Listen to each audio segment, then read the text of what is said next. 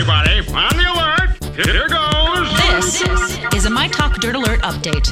A quick look at what's happening in entertainment. So much dirt. On My Talk. Well, this is going to be juicy.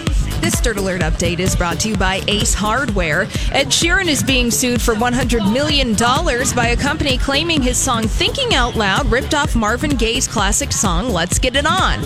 A company called Structured Asset Sales filed the lawsuit. They're claiming Sheeran's song has the same melody, rhythms, harmonies, drums, bassline, backing chorus, tempo, syncopation, and looping as Let's Get It On. Structured Asset Sales bought 1/3 of the copyright to the song in 2003 after the song's co-writer Edward Townsend passed away. Wow. I mean, that's a lot right there. That's it basically makes it sound like the entire song is, and it's not. Mm-hmm. I could see how you could create a really good mashup.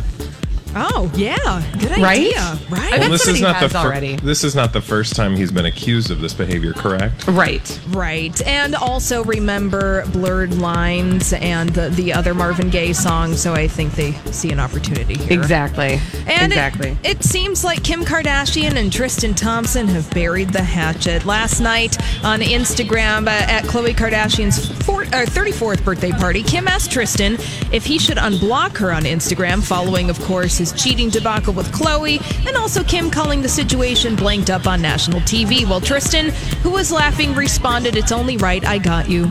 And so Kim was unblocked. Oh, delightful. I'm very excited for them. Great. I'm glad that we now have that on record so that we can continue to... That was real. Yeah. Sleep well tonight. Speaking Exactly. of Instagram, Julia Roberts has joined the 21st century, and she's now on the social media site. The move by Roberts ends a social media absence. She isn't known to have a Facebook profile, and she has never tweeted. And in the photo, Roberts is wearing a sweater that says love. Aww. And it cost $425. Actually, I think it's $485, but okay. Tomato. I thought maybe she got Who's it on counting? sale Yeah. Mm-hmm. for just, Yeah. $425. Exactly. Finally, the cast of Breaking Bad is reuniting on the cover of Entertainment Weekly to celebrate the show's 10th anniversary. Bryan Cranston, the show's star, called the reunion melancholy and bittersweet. It's been 5 years since the show ended, and diehard fans have moved over to Better Call Saul, which is currently on AMC, which is a prequel of sorts. So.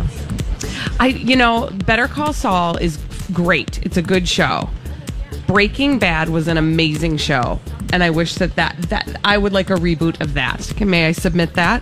Sure. I don't know how they would do it. I would like a reboot. Thank you. Okay, duly noted. All right, that's all the dirt this hour. For more everything entertainment, be sure to check out our website. It's mytalk1071.com.